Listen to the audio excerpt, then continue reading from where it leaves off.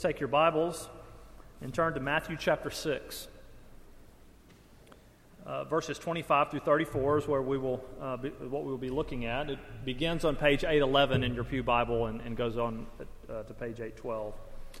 If you were here last week, we started a new series. Just a few weeks, we're going to be looking at the kingdom of God. The kingdom of God is something that, particularly in Matthew, Jesus talks about a lot. He uses that term, or the kingdom of heaven, quite often.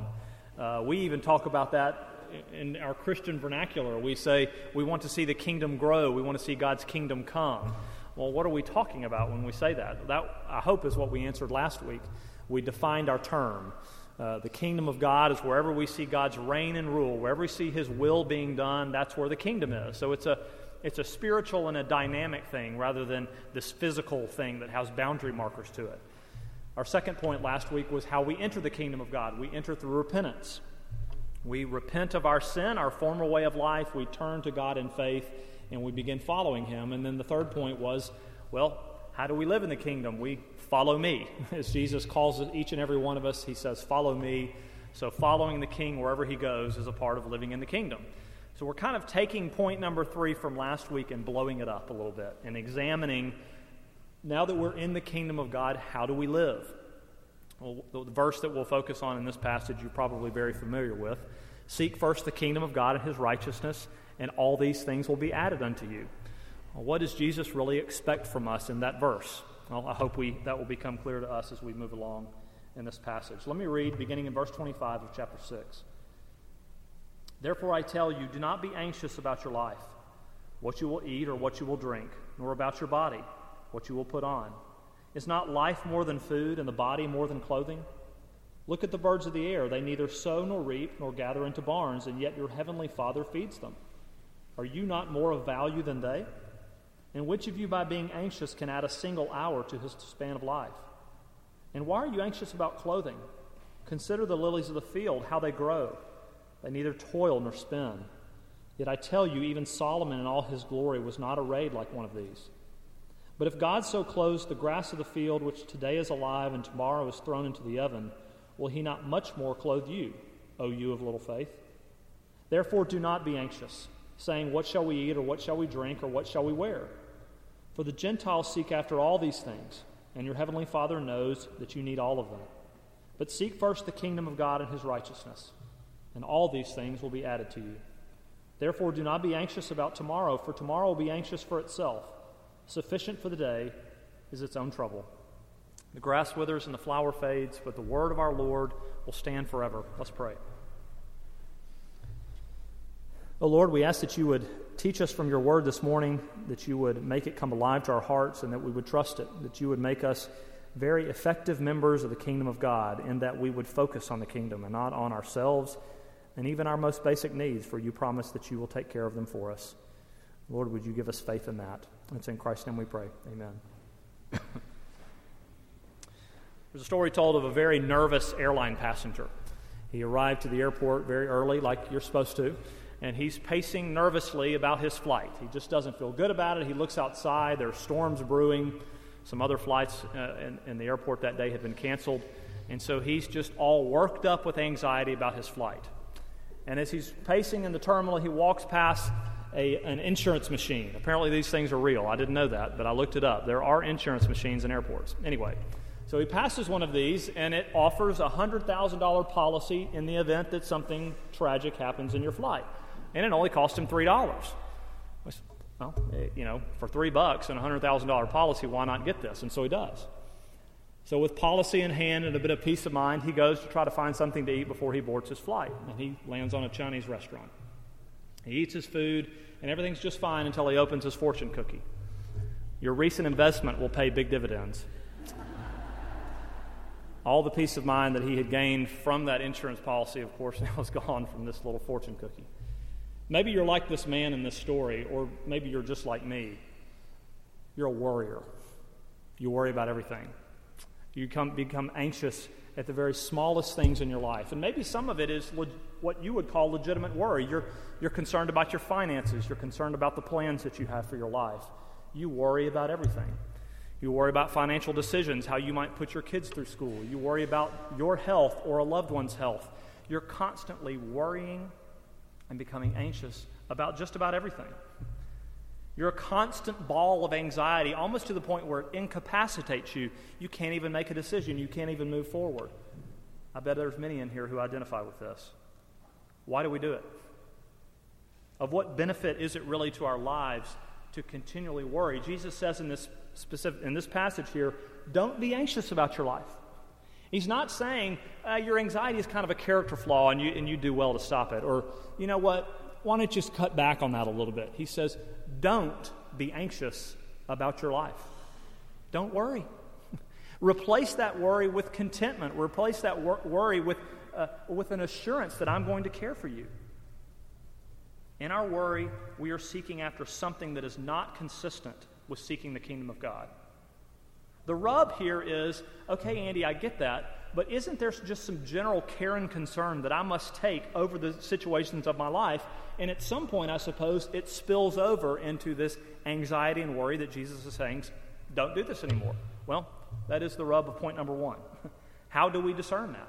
How do we understand where care and concern for our life spills over into something, quite frankly, that's sinful? How do we differentiate this? Seeking first the kingdom of God and His righteousness is going to make us effective members of the kingdom of God. Worrying and anxiety, ineffective members of the kingdom of God. So number one, the rub. I looked up in Webster's dictionary the definition of anxiety or anxious. It says this: full of mental distress or uneasiness because of fear of danger or misfortune, greatly worried. I read that to say this: I don't believe that within the scope of this passage is anything to do with anxiety disorders, depression, or panic attacks. I don't think that's what this is speaking to. I think it's speaking to the general worry and concern that we experience on a daily basis and in the normative sense of life. I hope that makes sense. Because Jesus mentions common everyday things. Don't worry about what you eat. Don't worry about what you drink. Don't worry about money, as he says in the previous section. Don't worry about the clothes that you're going to put on. I'm going to take care of them. For the Gentile culture, this is what they were constantly worrying about. For the American culture, this is what we're constantly worrying about. Our money, our things, our material possessions. They're idols for us. And Jesus says, seek first the kingdom of God. The verb that he uses there is a continual seeking. Not just to seek it one time and find it, constantly be seeking the kingdom of God. And by contrast, don't be constantly seeking even concerning yourself with what you're going to wear and what you're going to eat. Well, what does this mean? Does it mean I can't plan for my future, that I can't set aside money for retirement, that I can't budget, that I can't set aside money for my children's school? How far do we go with this? Is it really possible that I can only go through my life thinking of the kingdom of God with no care and concern whatsoever for just the necessities of my life? I believe that Jesus is saying, I'm forbidding you to have an anxious spirit about the things of this world. Not that you're not thinking about them and caring for them and planning for them. Are you anxious about it? Are you fearful about them? Jesus says, no, that's not what you're to be doing. General care and concern is fine, but I think we all know where we spill over into something more. I'm a worrier. I'm a professional worrier, if you will. I worry all the time. It's something that even it comes upon me and as if like I can't stop it. I don't expect for it. I don't wake up in the morning and say, I can't wait to be totally gripped with fear and worry today. It happens to me. I'm not saying it's right. I'm saying that's what I do. There are nights when I will stay up to the early hours of the morning worrying. I did it on Tuesday night. I stayed up till almost 3 a.m. worrying about my life. Worrying about what's going to happen next. Worrying about financial decisions that me and Lauren have to make. Nothing any different than what you have to do and perhaps what you have to worry about day to day. But I worried. And my worry snowballed into something else. It started as a worry about one issue, and then it snowballed to other things that are really silly to even be thinking about. I start worrying about, goodness, in 9 years of marriage, I've made my wife move 4 times. She probably resents me for that. I don't want to do this. I don't want to keep moving all around. You know what? I'm really not a good father. I love Nathan and Miles, but there's more I could be doing to love them and to serve them and to care for them. What if Lauren dies before me? Who's going to take care of me? Who's going to take care of this household as she does so wonderfully? You see, it started one place, and then it goes to silly proportions. Now, if I was sitting in your living room this afternoon, and maybe I was sitting in your office, what would you say to me? Andy, brother, come on. Really? Chill out. Was there really any benefit to all this session of worry that you had the other night? Did anything get accomplished? Was anything better by that? No, nothing was. I just lost a bunch of sleep. What I did late at night and what I do sometimes in my worry and what you do in your worry, it's not that it's a bad idea. It's sinful. Because you're denying the sovereignty of God. You're denying that He's going to take care of you. You're denying that He's going to provide for you. You're ignoring all the things that He's done for you in the past, how He has loved and provided. And you think, I got to do this right now because He's just not paying any attention to my life. So I got to worry about it, and I got to fear. A lot of times for me, it isn't the fact that I don't think God's going to provide for me because He has such a great track record in my life. He said, I just know He's not going to provide for me in the timing that I want Him to. I'm going to have to wait. I'm going to have to wait longer than I want to. But you know what? I look back over my life, and about 99% of the things that I worried about, they never came true. I just wasted my time. Because what are we really saying in our stress and our worry? What are we saying, all of it? We're saying, God, I know what's best for my life, including the timing of it, and I need you to get on board. We have our lives planned out. We think we know best, and we're stressed because God has not given us those things, and we're angry with Him as a result. Yet how often in Scripture are we admonished to wait on the Lord? And you will be hard-pressed to find a character in Scripture who does not have to wait long periods of time before God provides for them. Think of Abraham, think of Jacob, think of Joseph, think of Moses. They all had to wait. The rub for us is that we so badly want our vision for our lives to take shape. And when they don't, we can't handle it, and so we worry. We think that's a regaining of control over things, and it's not at all. It's only an illusion. We really want to know what God knows. We want to be sovereign like He is. We want to affect change in our own lives like He can. We want power and authority. We want to walk by sight and not by faith. But even think of your worry and your stress, how out of proportion it is to the teaching of this Scripture. I'm assuming here, of course, I'm assuming something by this, that none of us are concerned that we may not have a meal at lunch today. I'm assuming that.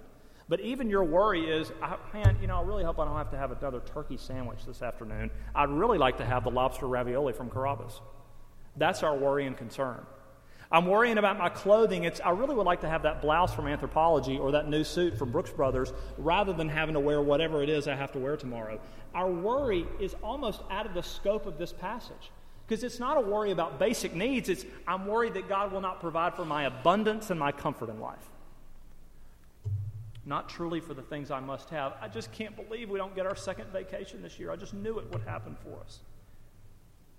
We as Americans truly have very little reason to be worrisome and anxious, yet we are all the time. We're fearful. Our anxiety is that He might not provide for an abundance and not for a need. All we must do, Jesus says, look to the world around you. Look at the flowers, look at the birds. Look how beautiful they are. Look how taken care of they are.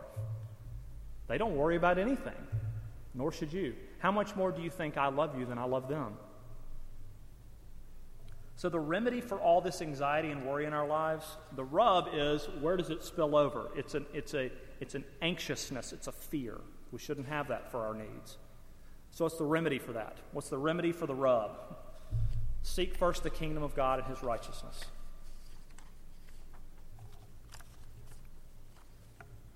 As a remedy to the anxiety of life, we are to seek the kingdom of God. This perpetual seeking, over and over and over again, all the time. As we discussed last week, the kingdom of God is God's reign and rule, the obeying of His will in this world, the praying for that His will would be done on earth as it is in heaven. Wherever we see God being followed, there's the kingdom. So we're called to seek this. We're called to seek it in our families, in our hearts, in our churches, in our communities. Constantly praying for this. Seeking things that have eternal value, as Jesus starts to talk about in verse 19. Seek heavenly treasures. Don't seek earthly treasures, where moth and rust can destroy, where thieves can come in and steal. Seek the things that will endure to the end. And as we're seeking seeking the kingdom and seeking the righteousness. We're seeking the righteousness of the King. What Jesus is saying is, seek me. Seek after me. And you will be fulfilling this command.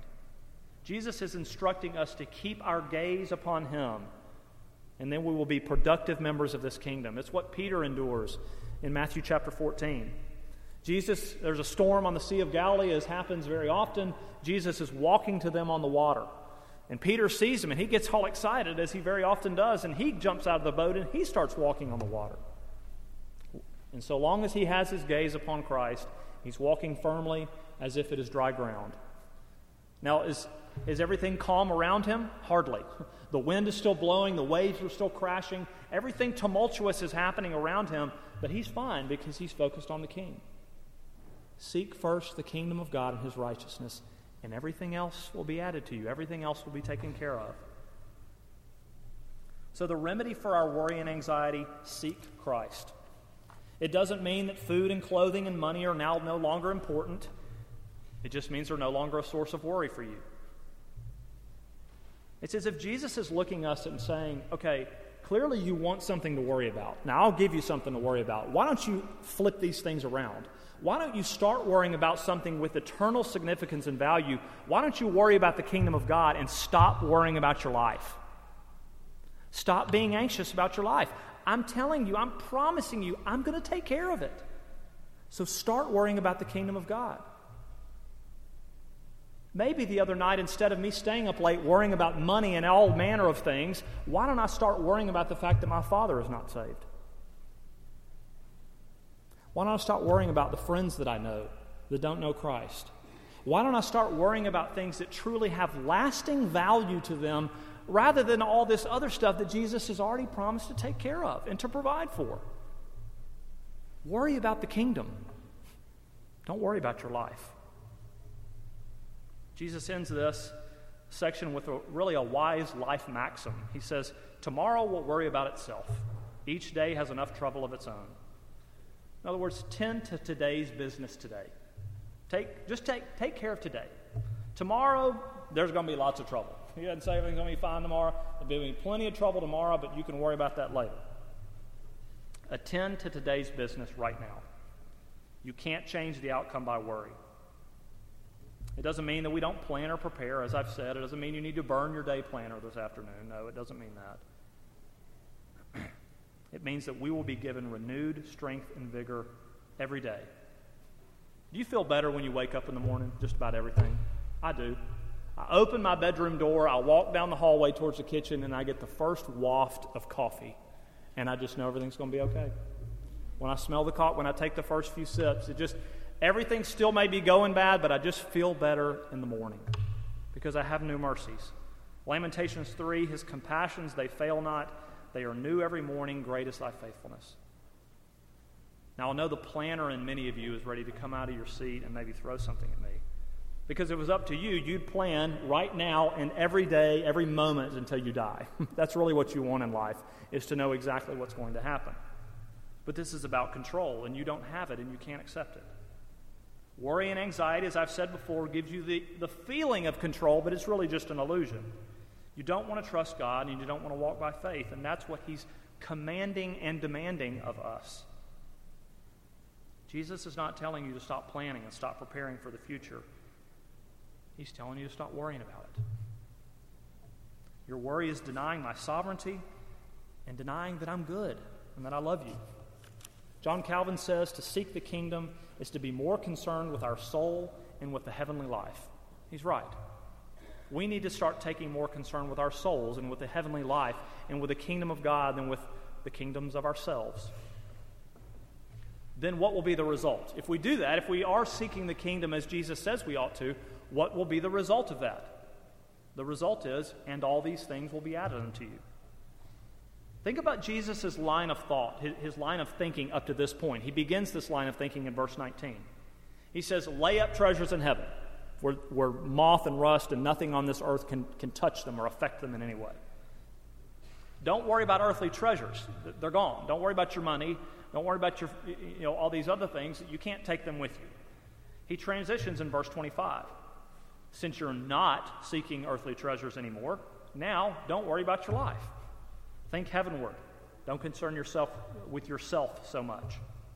And we can be confident of those things because we can look at the birds of the air, okay, and the flowers. They're a testimony to us. And then all these things will be added to us. No, Jesus is not preaching a prosperity gospel here. He's not preaching health and wealth, or as Harry Reeder says, he's not preaching name it and claim it, confess it and possess it, believe it and receive it, blab it and grab it. He's not saying any of that.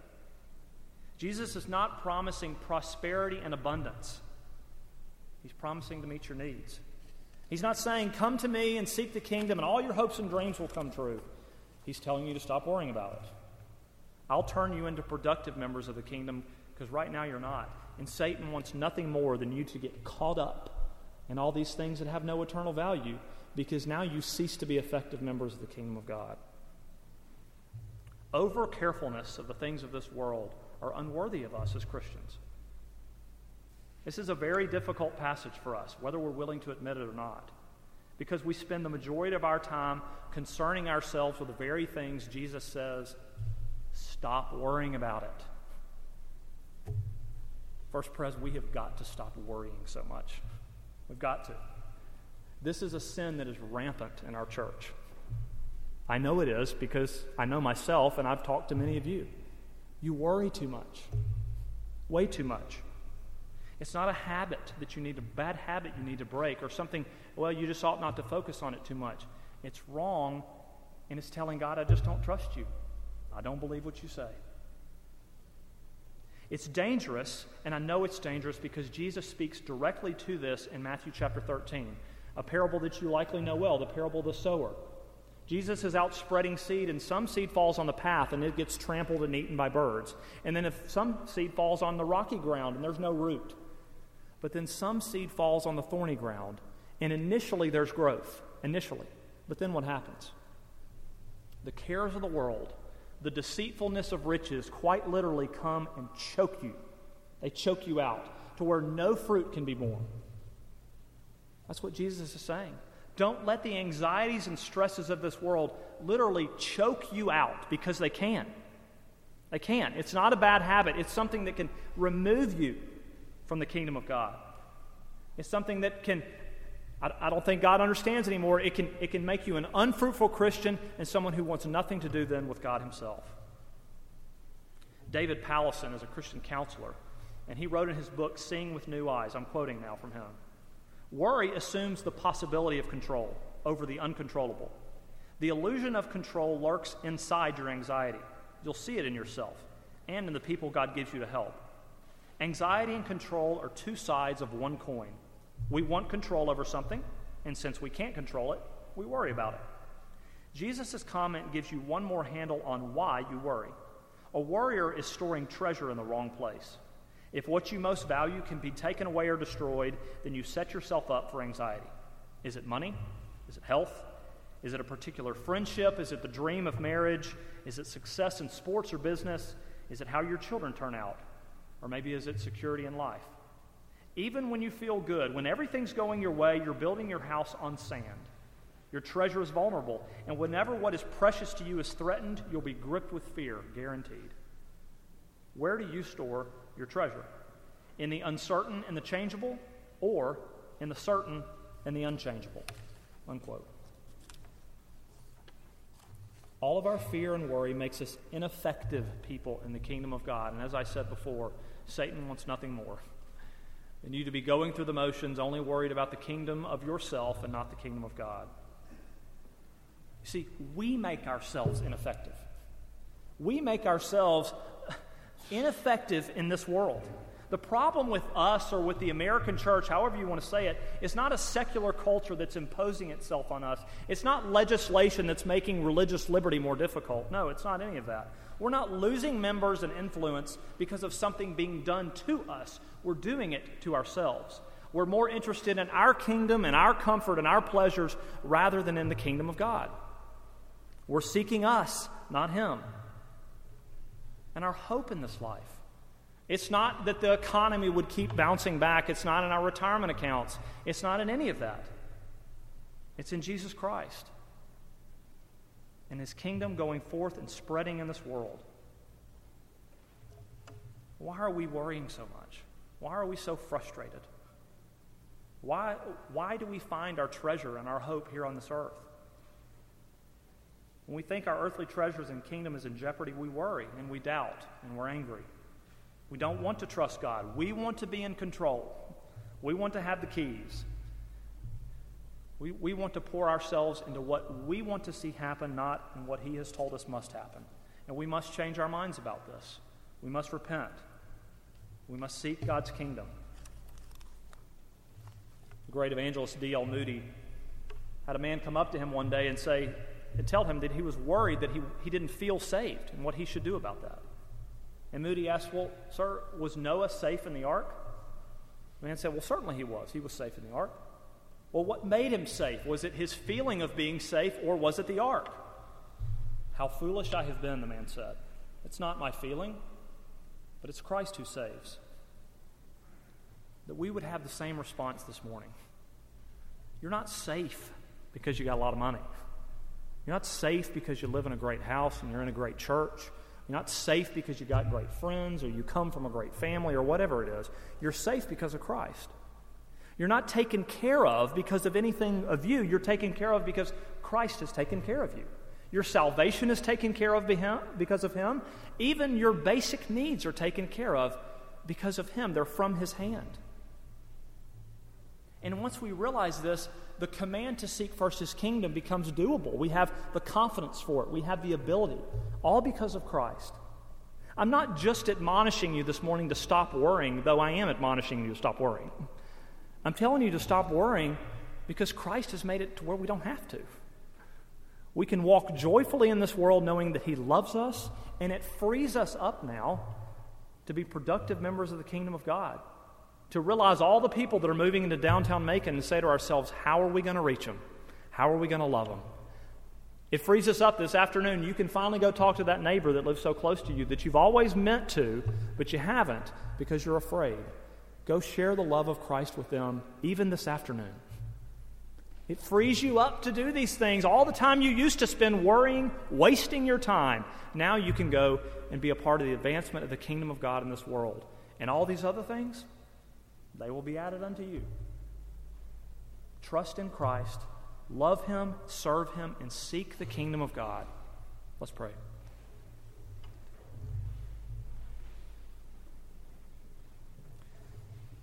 Oh Lord, we confess to you that we are a worrisome people.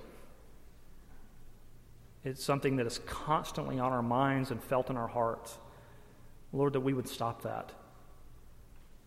We would stop it because we know that you will care for us. We know that you love us. We know that you want us to be active and productive members of the kingdom of God, and we can't be if we're constantly worrying about our lives. Lord, that we would trust you, that you would make us certain of your love and your provision for us each and every day. We thank you for how you love and you provide for us. We pray that you would be pleased by our worship today. Would you send us out from here eager to see the kingdom of God grow in Macon? It's in Christ's name we pray. Amen.